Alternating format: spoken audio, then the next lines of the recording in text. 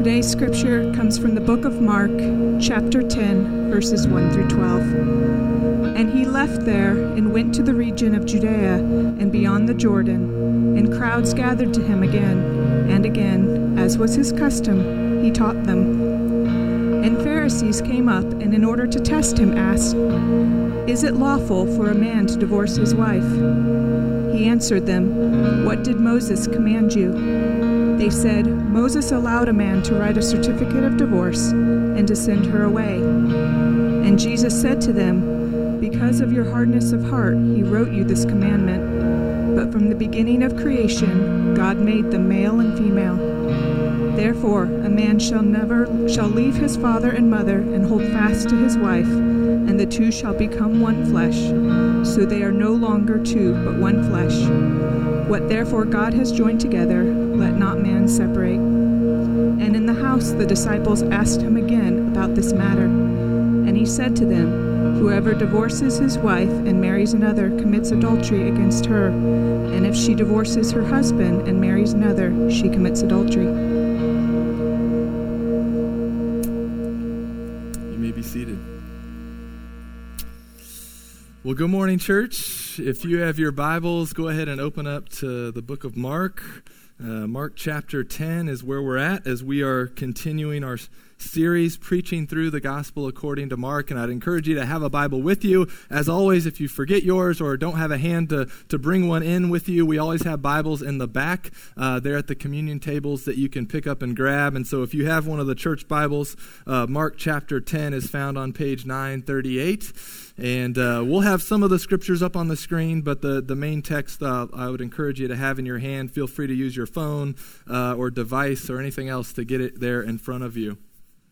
And in our text this morning, Jesus is going to teach us about marriage, and he's going to teach us about divorce. And my heart has been heavy leading up to this passage really for the last couple of months, as I knew that we were slowly but surely making our way through Mark. We were going to get to this passage eventually, and my heart has been heavy about this sermon because I know that amongst us there are some deep, painful wounds that divorces have left on our hearts. And I would assume that most all of us, we have either been divorced, we have either had parents who have been divorced, or we have had close family and friends who have gone through a divorce. And so all of us come to a passage like this with some sort of painful past memory, some sort of painful wound that we will need to open back up this morning. And so that's going to be kind of a painful process. But listen, we need to do this. We need to open up these wounds so that the great physician can do his work by his Spirit through his word on these wounds that divorces have left on our hearts and in our lives. And so therefore this morning, we're going to start out by asking the Holy Spirit to help us. We got to ask for his help. We need for him to help us really hear what Jesus is teaching us about his purpose for marriage when he first created it and instituted it. We're going to need the Spirit to help us hear how our sin then messes our marriages up. And then we'll need the Spirit's help to hear how the gospel provides the hope and the transforming power that we will need in our marriages and in our lives. You see, the Bible starts with a marriage, and the Bible ends with a marriage, and we're going to look at both this morning. But then all throughout the Scripture, all in between those two marriages, we see how sin has distorted these relationships that we were to have with one another and this relationship that we were to have with God. But listen, the Bible also teaches us that the purposes of God will ultimately prevail. And that nothing in this world, no evil, no sin, no enemy, no divorce, not even ourselves, can get in the way and can separate Jesus from his bride, the church. And so let's pray, and then we will start into this wonderfully painful process of talking about marriage and divorce. Father God, we need your help. We need your help. every Sunday I need your help, Lord, but as we come to a text like this, God, it can be so emotionally charged. Because just bringing up the topic of marriage, bringing up the topic of divorce, it just brings, Lord, past memories, past hurt, past pain that we have all experienced. And so, Spirit, just ask for your grace. Lord, I ask for those that need to be comforted, that this would be a word of comfort. Lord, I ask for those that need to be convicted, that this would be a word of conviction.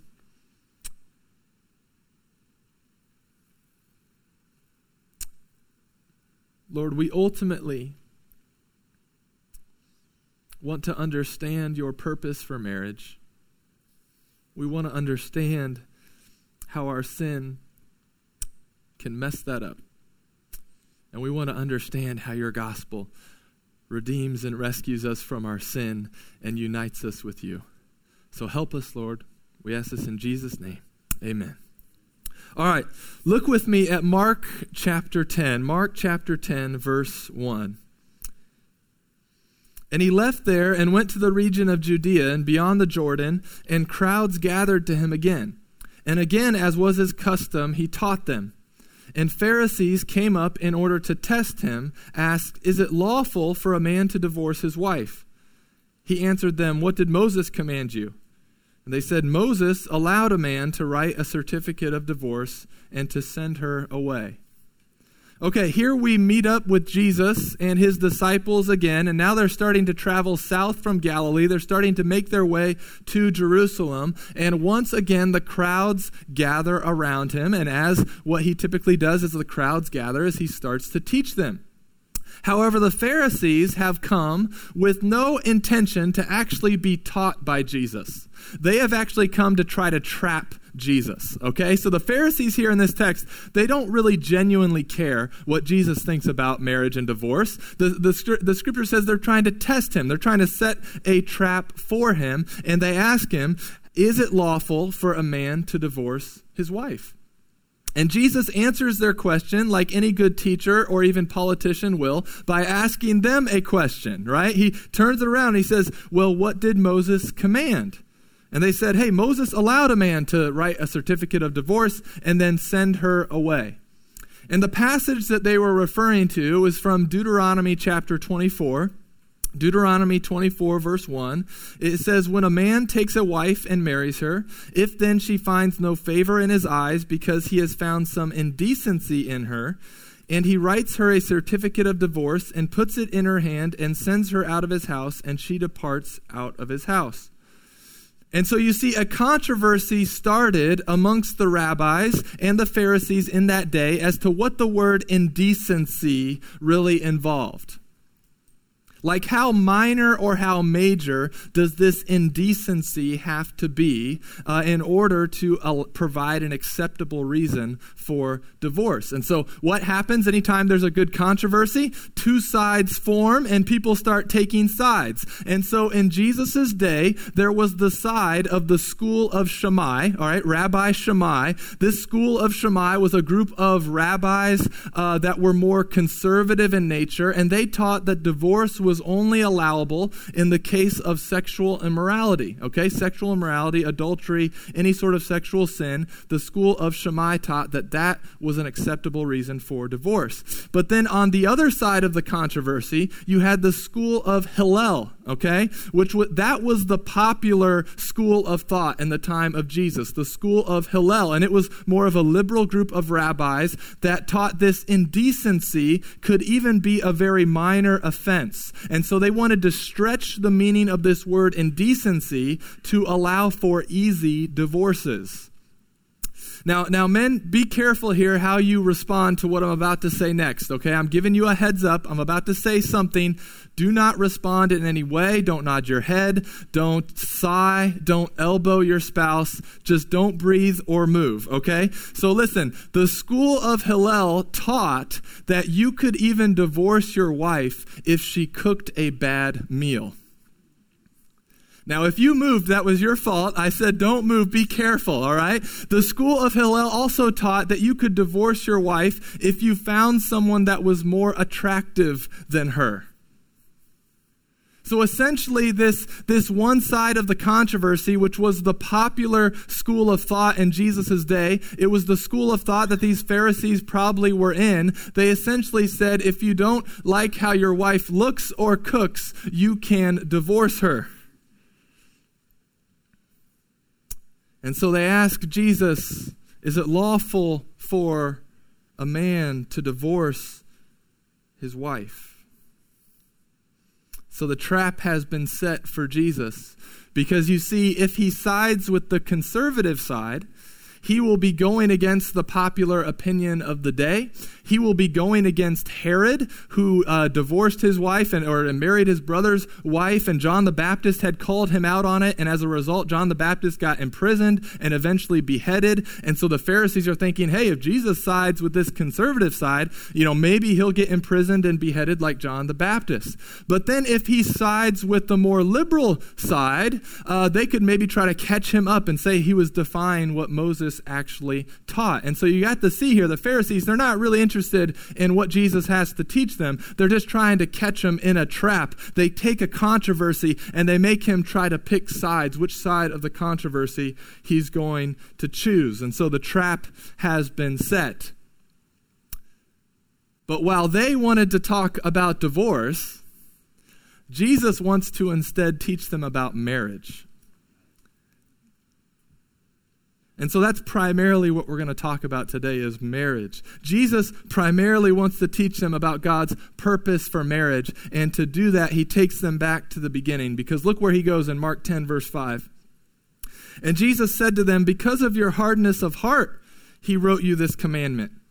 But from the beginning of creation, God made them male and female. Therefore, a man shall leave his father and mother and hold fast to his wife, and the two shall become one flesh. So they are no longer two, but one flesh. What therefore God has joined together, let not man separate. You see, Jesus is trying to help them see that yes, because of sin, because of our hardness of heart, God has given us some guidelines about what are acceptable reasons for divorce and what are not acceptable reasons. And we will get to those in a moment. But before that, before sin entered the world, God had instituted this thing called marriage. And it was a beautiful and gracious gift that he gave us. And he wants us to understand his purpose for marriage in our lives, okay? He wants us to understand his purpose for marriage in our lives, and he wants us to understand how it fits into his redemptive story. And so to understand God's purpose in joining a man and woman together, which sounds like a crazy idea, but it was God's idea, to do that, we have to go back to the book of Genesis. So if you have your Bible, go ahead and flip back to the book of Genesis. It's the first book of the Bible, and we're going Genesis chapter 1, the first chapter of the first book, Genesis 1, verse 27.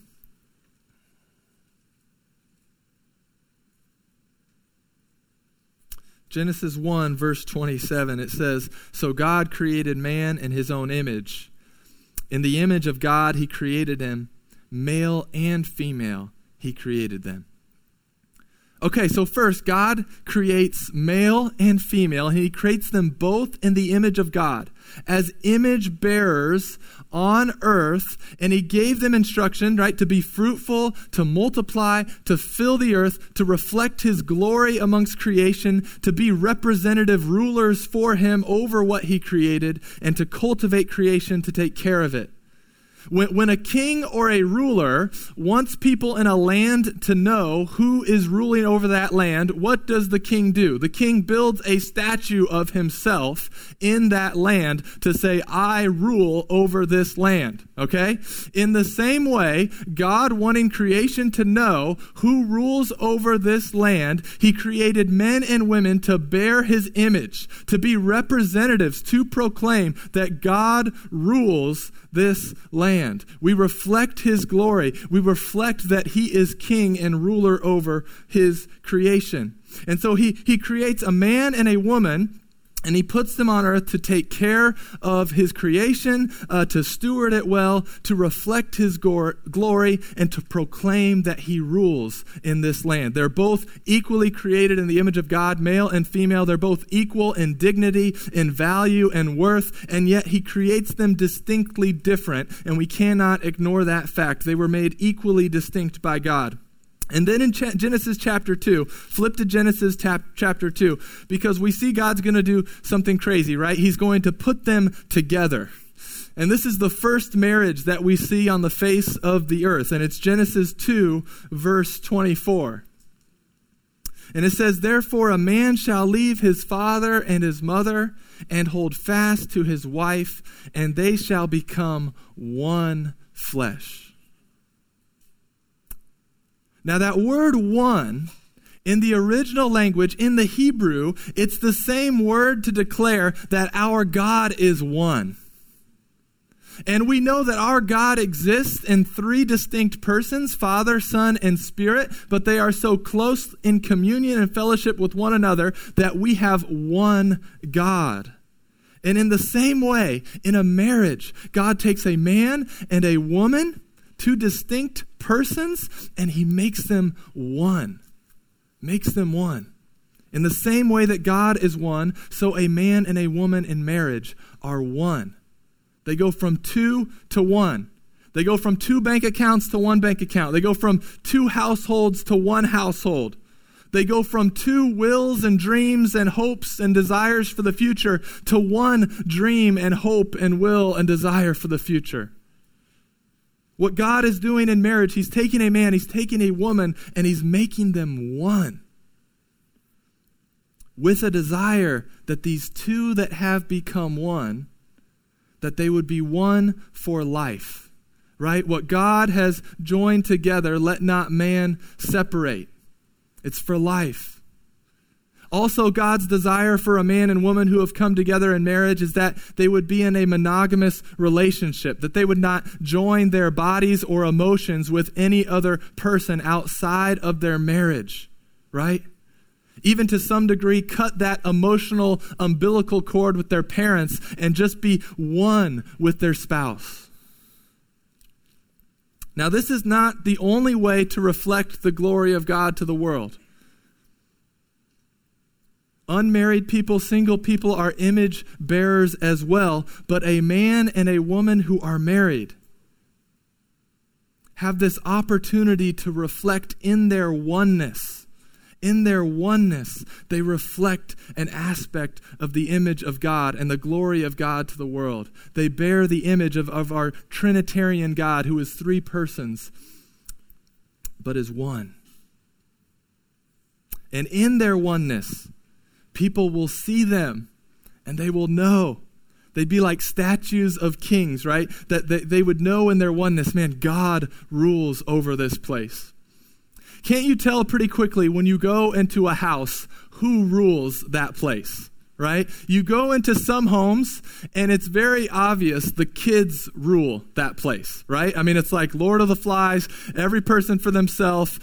This is my city group on a Wednesday night if everyone's there, right? If you want to taste, right? It's like the Wild West, okay? Right? Like some homes you walk into, it's like, oh, okay, yeah, the kids must rule here. Then you walk into other houses and maybe the husband's just very passive and distant and off in another room, and it becomes very clear that the wife rules the house. And then you go into some houses and the man's just very controlling and domineering and kind of the macho guy, and you're like, oh, okay, so the guy rules this house. But church, none of those examples are how it's supposed to be.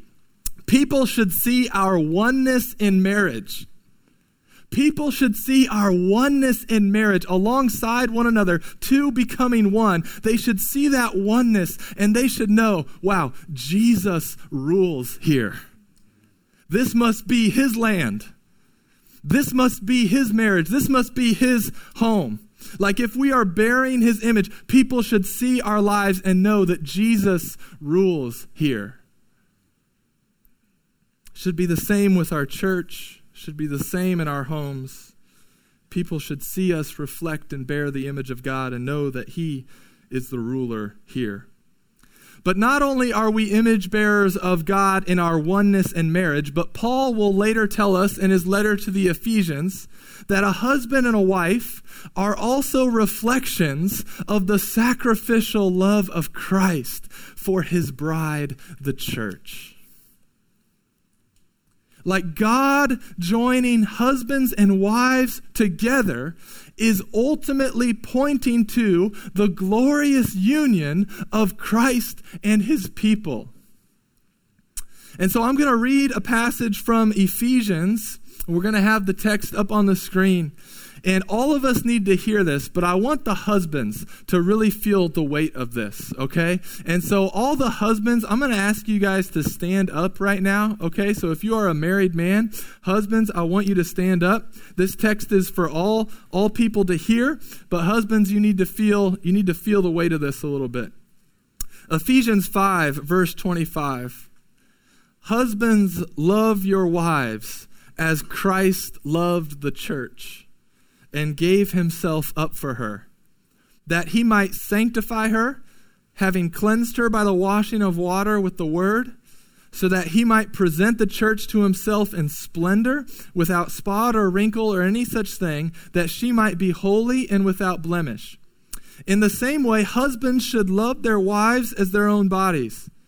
He who loves his wife loves himself, for no one ever hated his own flesh, but nourishes and cherishes it, just as Christ does the church, because we are members of his body.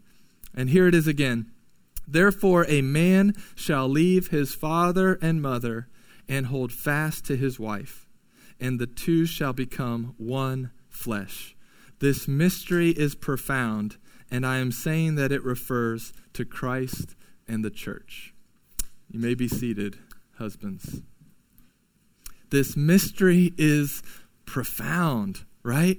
A man leaving his father and mother and becoming one with his wife. It is a picture, it is a glimpse, it is a pointer to the union of Christ and his bride, the church. Tim and Kathy Keller, in their book, The Meaning of Marriage, they write this: the reason that marriage is so painful and yet wonderful is because it is a reflection of the gospel, which is painful and wonderful all at once. Like, isn't this true? I mean, sometimes marriage is painfully wonderful, and sometimes it's wonderfully painful, right? But there is both pain and wonder associated with it because it is a reflection of the gospel. Our marriages are to be gospel presentations to the people around us. Husbands are to sacrificially love their wives as Christ loved the church. And husbands, how did Christ love the church? He died for her. He laid down his life for her. That's not easy. That's a painful process. That's a painfully wonderful process to try to love your wife as Christ loved the church. You're going to need to rely on the Holy Spirit to do that. You're going to need some grace to do that. He laid down his life for her, and Jesus nourishes and cherishes his bride. A husband and a wife who love Jesus and are selflessly loving and serving one another are reflecting the sacrificial love of Jesus to the world around them. Their marriage is proclaiming the gospel. Now, it's not always easy. It's many times painful. It's many times wonderful. And it's both of those things all at the same time. Now listen, two people becoming one, like God is one, and reflecting the glory of God to creation, proclaiming the gospel to the world, right? Being a reflection of the gospel to the world. That sounds awesome, right? Like, who wouldn't want that? That's a great. But what happens to our marriages? What happens to our marriages? He leaves the toilet seat up, and she falls in the middle of the night. She tries to finish his sentences, but is always way off, and he just gets frustrated. He has a very different idea as to how their finances should be handled than she does. She has hopes and dreams and aspirations for the future, but his are very different. He has expectations that have never been expressed, but they're not being met, and he wonders if he maybe made a mistake when he got married. She thought there was nothing worse than loneliness, and then she married him, and now longs to be alone. He starts letting his eyes and his mind wander away from the wife that God has given him, and he starts fantasizing about what it would be like to be with someone else. She grows discontent and disappointed with the aspirations of her husband, and she sees other men on social media who seem to have it more well put together and have better careers, and she starts to fantasize about what life would be like with this other person. And those thoughts lead to flirting, that lead to inappropriate connections or interactions, that lead to emotional acts of adultery, that lead to physical acts of adultery. And so while Jesus here is teaching us his good purpose for marriage when it was first created, Jesus is also going to teach us how to deal with the mess of when sin enters into a marriage and distorts God's original good intent and purpose for it. Look back in Mark chapter 10. Go ahead and flip back to Mark chapter 10. We come to verse 10. And in the house, the disciples asked him again about this matter. And he said to them, "Whoever divorces his wife and marries another commits adultery against her. And if she divorces her husband and marries another, she commits adultery." Now listen, Jesus is very clearly speaking against the popular opinion of the people that you can just divorce your spouse for any reason, right? That school of Hillel, right? If you don't like how she cooks, you don't like how she looks, it's this idea of easy divorce. He's speaking against that. Jesus says, no, if you divorce your wife and marry another, you are committing adultery. Which adultery might not seem like a big deal to us in our culture, but in that one, adultery was punishable by death. And so it's a big deal, big consequence. But the question then arises, is divorce ever allowed? Are there ever biblical grounds for divorce? And in Matthew's account, in the parallel passage, Matthew adds a detail that Mark does not. And we'll have this passage up on the screen. So this is the same account, but it's Matthew writing it. And this is Jesus speaking again. He says, "Because of your hardness of heart, Moses allowed you to divorce your wives, but from the beginning it was not so. And I say to you, whoever divorces his wife, except for sexual immorality, and marries another, commits adultery." So in Matthew's account, we see this exception clause that Mark does not include. And the thought as to why Mark does not include it is because Mark's original audience would already have assumed that it was allowable to divorce someone for sexual immorality. That was the conservative group of Shammai. And Mark would have assumed that his readers would have known and assumed that. But Matthew wants to go a step further in detail and really point out that Jesus gives this exception clause for divorce. And so it would seem that Jesus does allow, however not require, divorce in the case of sexual immorality. And sexual immorality would include adultery as well as other sexual sins. And so if a spouse had committed a sexual sin and broken the marriage covenant in that way, then a spouse was free or allowed to divorce. Another reason that God's word teaches is acceptable for divorce is from 1 Corinthians chapter 7. 1 Corinthians chapter 7, Paul, in writing to the church in Corinth, he writes, "But if the unbelieving partner separates, let it be so. In such cases, the brother or sister is not enslaved. And so he was saying to the church in Corinth, if you are married to an unbeliever, you should not divorce them because they're an unbeliever, but you should win them over for Christ. By them seeing you how Christ has changed you and seeing your faith, many spouses end up coming to faith in Jesus. But Paul then was writing to them and saying, but if the unbelieving spouse separates and abandons you, then you are freed from that marriage. And so to recap, we see divorce being allowed by Jesus for sexual immorality. We see divorce being allowed by Paul in the case of abandonment, where the spouse has been left and abandoned. And then the question often comes up nowadays as to in the case of abuse, whether physical or emotional abuse, whether or not that's allowable for divorce. And there are some different thoughts on this. Because the Bible does not specifically address the issue. But certainly I believe in the case of abuse that the one being abused needs to separate themselves from the abuser, that the police need to be involved. And while every case is a little different, I would say many cases of abuse fall under that abandonment issue because the abusing spouse has abandoned their marital covenant to their spouse. They've abandoned their vows that they took as a husband or as a wife. And so there's differing thoughts about the cases of abuse, whether or not it's allowed. I would say many times it would fall under the case of abandonment.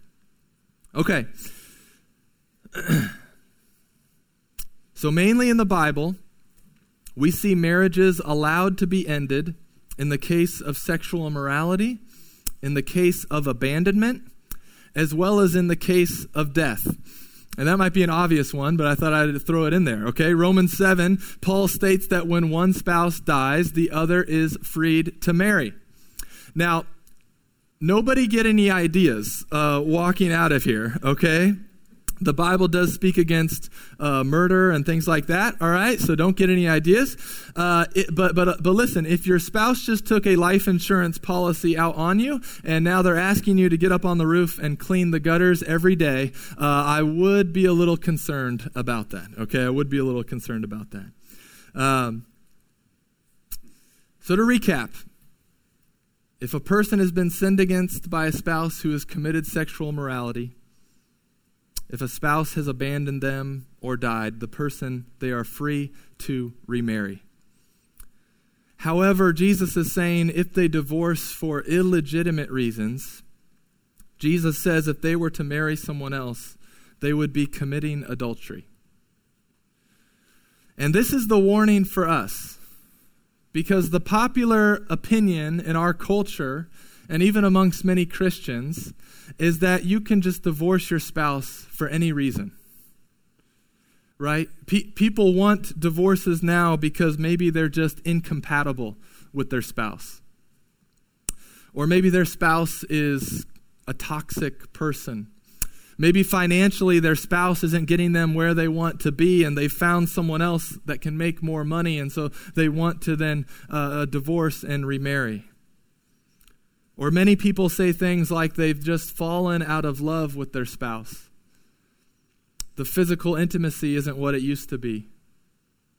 Or maybe they feel like they just married the wrong person, right? Listen, you did marry the wrong person, and so did your spouse.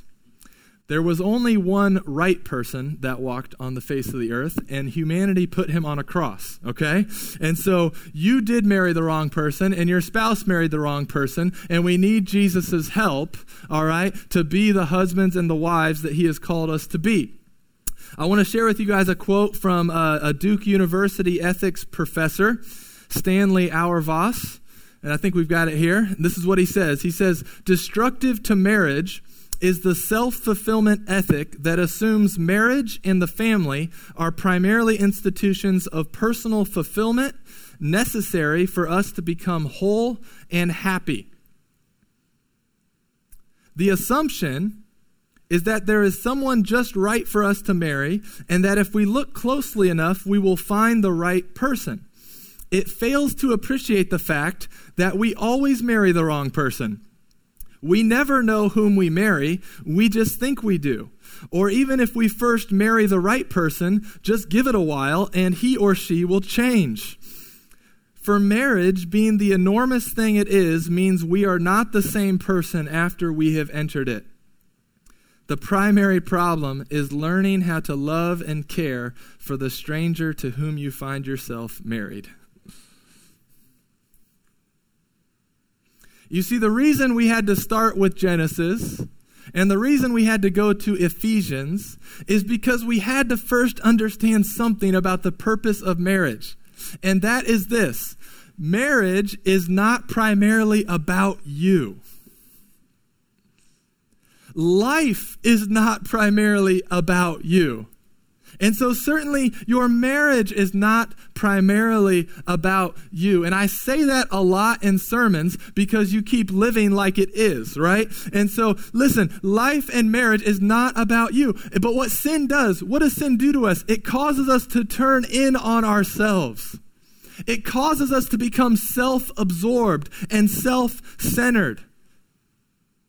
And when we become self-absorbed, and when we become self-centered, and when we turn in on ourselves, it also makes us very, very miserable because we were not designed to live that way.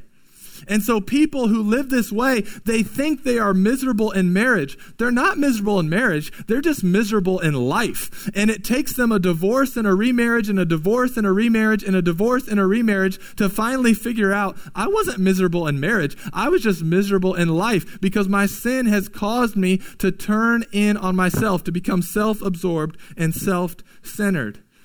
You see, we know that we have all sinned. We all have this propensity to turn in on ourselves, and we need Jesus to rescue us from that.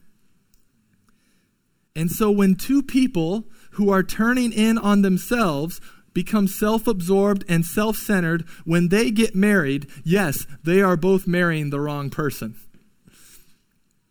Before Britt and I got married, we read the book Sacred Marriage by Gary Thomas.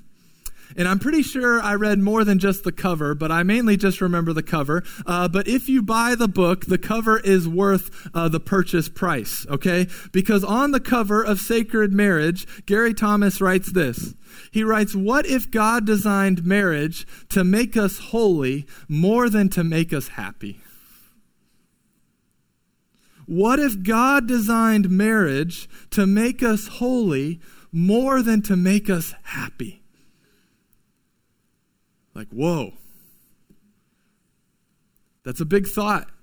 Now, he's not saying there's no happiness in marriage. There certainly is. But he's saying, what if he designed it more for God to make us holy? Could it be that God instituted marriage to first reflect his rule and reign and oneness to the world? Could it be that God instituted marriage to proclaim the gospel and the sacrificial love of Christ to the world? And then could it be that he joined a man and a woman together to make them more like Jesus in order to prepare them to be joined together with him for eternity? Could marriage be one of the tools that God is using to help us become more like Jesus? Now, it's not the only tool, but could it be one of the tools that he's using to make us more like Jesus? You see, the gospel is the good news that God saves sinners. And this salvation was accomplished by Jesus, who being fully God and fully man, he came to earth and he lived the life of obedience we failed to live, and he died a sacrificial death on a cross in our place, paying the penalty for our sin, releasing us from the power of sin. And 3 days later, he rose from the dead, defeating Satan's sin and death, and he proved that he was who he said he was, and he proved that the penalty for sin had been paid in full. God's wrath had been appeased and satisfied, and now he offers salvation to us by grace, just God's undeserved favor. There's nothing we can do to earn it or deserve it or work for it. It's all by God's grace, and he calls us to repent, to turn from our sin, to turn from our self-righteousness, and to trust in Jesus Christ alone for our salvation. And listen, when that happens, when the good news takes deep root in our life, when we rest in him for our salvation, when we rest in him for our identity and our satisfaction and our wholeness and our happiness, then you are freed from sin's propensity to make you turn in on yourself. You are freed from a life that has to be all about you. And you are freed to follow after Jesus. 2 Corinthians 5, verse 15. Such a good verse, such a big verse. Speaking of Jesus, it says, "And he died for all, that those who live might no longer live for themselves, but for him who for their sake died and was raised." Church, the gospel frees us from just living for ourselves. The gospel frees us from living for ourselves in our singleness. The gospel frees us from living for ourselves in marriage. I mean, just imagine what a marriage could look like when two people are not living for themselves. Like, that would be a marriage people would see and say, man, Jesus must rule that marriage. They've been freed from living for themselves. Now, there are some who would say, well, okay, Grant, I've heard kind of the biblical reasons that we're allowed to divorce, but I'll just divorce my spouse for unbiblical reasons, and then I'll ask God to forgive me later, right? Because God has to do that. He has to forgive us, right? Now listen, divorce is not the unforgivable sin. And those who have been divorced for unbiblical reasons, you should confess that sin and trust that you can find forgiveness in God. But listen, if you're considering a divorce or thinking that you can just get out of this and then just ask God's forgiveness later, listen, ask anyone who has gone through a divorce, whether it be biblical or unbiblical, ask them just the amount of pain that it caused in their life. Because anytime you separate what God has joined together, right? He's made two into one. Anytime you split the one back into two, it leaves incredible amounts of pain. And it hurts not only you, but it hurts all those around you. You see, uranium, it was discovered about 200 years ago.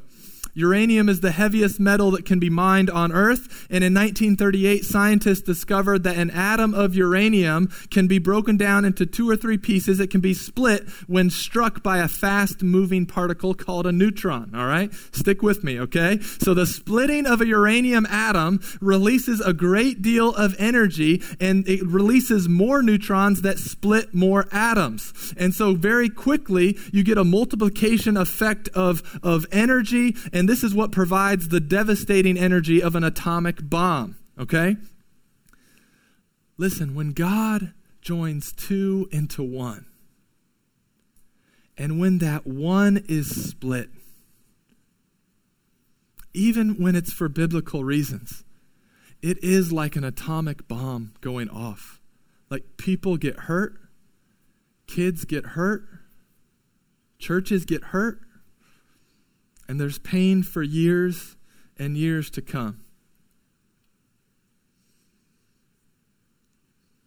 Now, for those of you who are married, understand that your marriage, it's not ultimately about you, but you were made to reflect the glory of God and the love of Christ for his church to the world through your marriage, through your oneness, through your sacrificial love for one another. And this wonderfully painful process of living with someone who is the complete opposite of you, it's actually making you more like Jesus. It's getting you ready to be joined together with him. And for those of you that have been divorced, and divorced for biblical reasons, your spouse has committed sin against you or has abandoned you, listen, the pain that you have experienced, this splitting of the atom that you have endured, it is never wasted with God. God knows what it's like to have an unfaithful spouse. And yet, he will always be faithful to you. Your past divorce does not make you a second-class citizen in the church or in the kingdom of God. It does not inhibit you from being involved as a member or as a leader in the church. And if divorce was for biblical reasons, you are free to remarry. But my prayer is that the glory of God would shine through any wound that has been left by divorce in your life. And that you would look to Christ alone. You would remember that it is by his wounds that he suffered so that yours would be healed. Now, for those of you who've been divorced in the past for unbiblical reasons, listen, I don't want you to hear condemnation from me this morning. I don't. But if you've been divorced in the past for unbiblical reasons, what I would encourage you to do is deal with it like how we deal with any other sin. We first confess it to God, right? If you haven't done that yet, confess your sin to God, and then go to your former spouse and confess your sin to them. Confess it to your kids. Ask for forgiveness. And God's word says if we confess our sins, he is faithful and just to forgive us our sins and cleanse us from all unrighteousness. This is not the unforgivable sin, but it does need to be recognized and dealt with like all sin is dealt with. We confess it, we repent and turn from it, we ask forgiveness, and then we trust and rest that Christ's sacrifice on the cross paid the penalty for that sin. So give it to him. You can rest in that. And for those of you who are single, know that marriage here on earth, it's not the only way that God makes us more like Christ. And know that marriage here on earth, it's not even the ultimate marriage that we're being prepared for. So I said the Bible started with a marriage and ends with a marriage. So we're going to close with this. Everyone turn to the book of Revelation. And Joshua and Tim, you guys can go ahead and you guys can come back up here. But everyone else, go and turn to Revelation 19. Revelation 19. Very last book of the Bible, Revelation. Revelation 19, verse 6. And it says, "Then I heard what seemed to be the voice of a great multitude, like the roar of many waters, and like the sound of mighty peals of thunder, crying, 'Hallelujah! For the Lord our God, the Almighty, reigns. Let us rejoice and exult and give him the glory. For the marriage of the Lamb has come, and his bride has made herself ready. It was granted her to clothe herself with fine linen, bright and pure. For the fine linen is the righteous deeds of the saints.' And the angel said to me, 'Write this, Blessed are those who are invited to the marriage supper of the Lamb.' And he said to me, 'These are the true words of God.'" You see, in order for us to understand the marriage supper of the Lamb, we have to understand typical wedding customs of people in that culture, okay? Usually a wedding had 3 parts. The first part was when the parents of the bride and the groom signed a marriage covenant, and the groom would pay the bride's family a dowry, something like a bunch of goats or some money. Many of you who have young girls, you get pretty psyched when we bring up the topic of a dowry. You think it should be reinstituted. I don't think it's that great. I don't see the need for it. So that's the first part of the wedding, right? Okay, the dowry has been paid. You've entered into covenant. That's the start of the engagement process, okay? Then the second part was months or even a year later. And what would happen is the groom would come to the bride's house at midnight. He would come with his friends. She would be waiting with her friends, and they would take torches out into the street, and they would parade through the streets. They would dance. They would celebrate on the way to the groom's house. Then when they got to the groom's house, that was the third part. That was when family and friends would have a marriage supper that would go on for days and sometimes weeks of just celebrating and feasting and enjoying and again, just enjoying what God had blessed and given in this marriage. Okay, 3 parts. So listen, if you have trusted Christ as your Savior, whether you are married, divorced, single, remarried, you have now been adopted into the church, which is also called the bride of Christ. And for guys, if you feel weird about that, you're just going to have to get over it, okay? It actually is a beautiful thing, but I realize it seems weird at first, all right? You have been adopted as the bride of Christ. And the first part of the wedding has already taken place when Christ paid the dowry on the cross. And when you received him as your Savior, you entered into an engagement. You entered into a covenant with him. And so to give you a picture of where we're at on the timeline, we are now anxiously awaiting and making ourselves ready for Jesus to arrive. We're longing for, we're looking for, we're getting ready for Jesus to return because we know that we are going to dance and feast and celebrate forever with Christ in eternity. And so listen, we might in some circumstances be allowed to separate the marriages that God has joined together here on earth. But we know that the purposes of God will ultimately prevail and that nothing in this world, no evil, no sin, no divorce, no person, not even ourselves, will be able to separate Jesus from his bride, the church. Nothing and no one will be able to separate the marriage of Christ and the church. What God has joined together, let man not separate. Let's pray.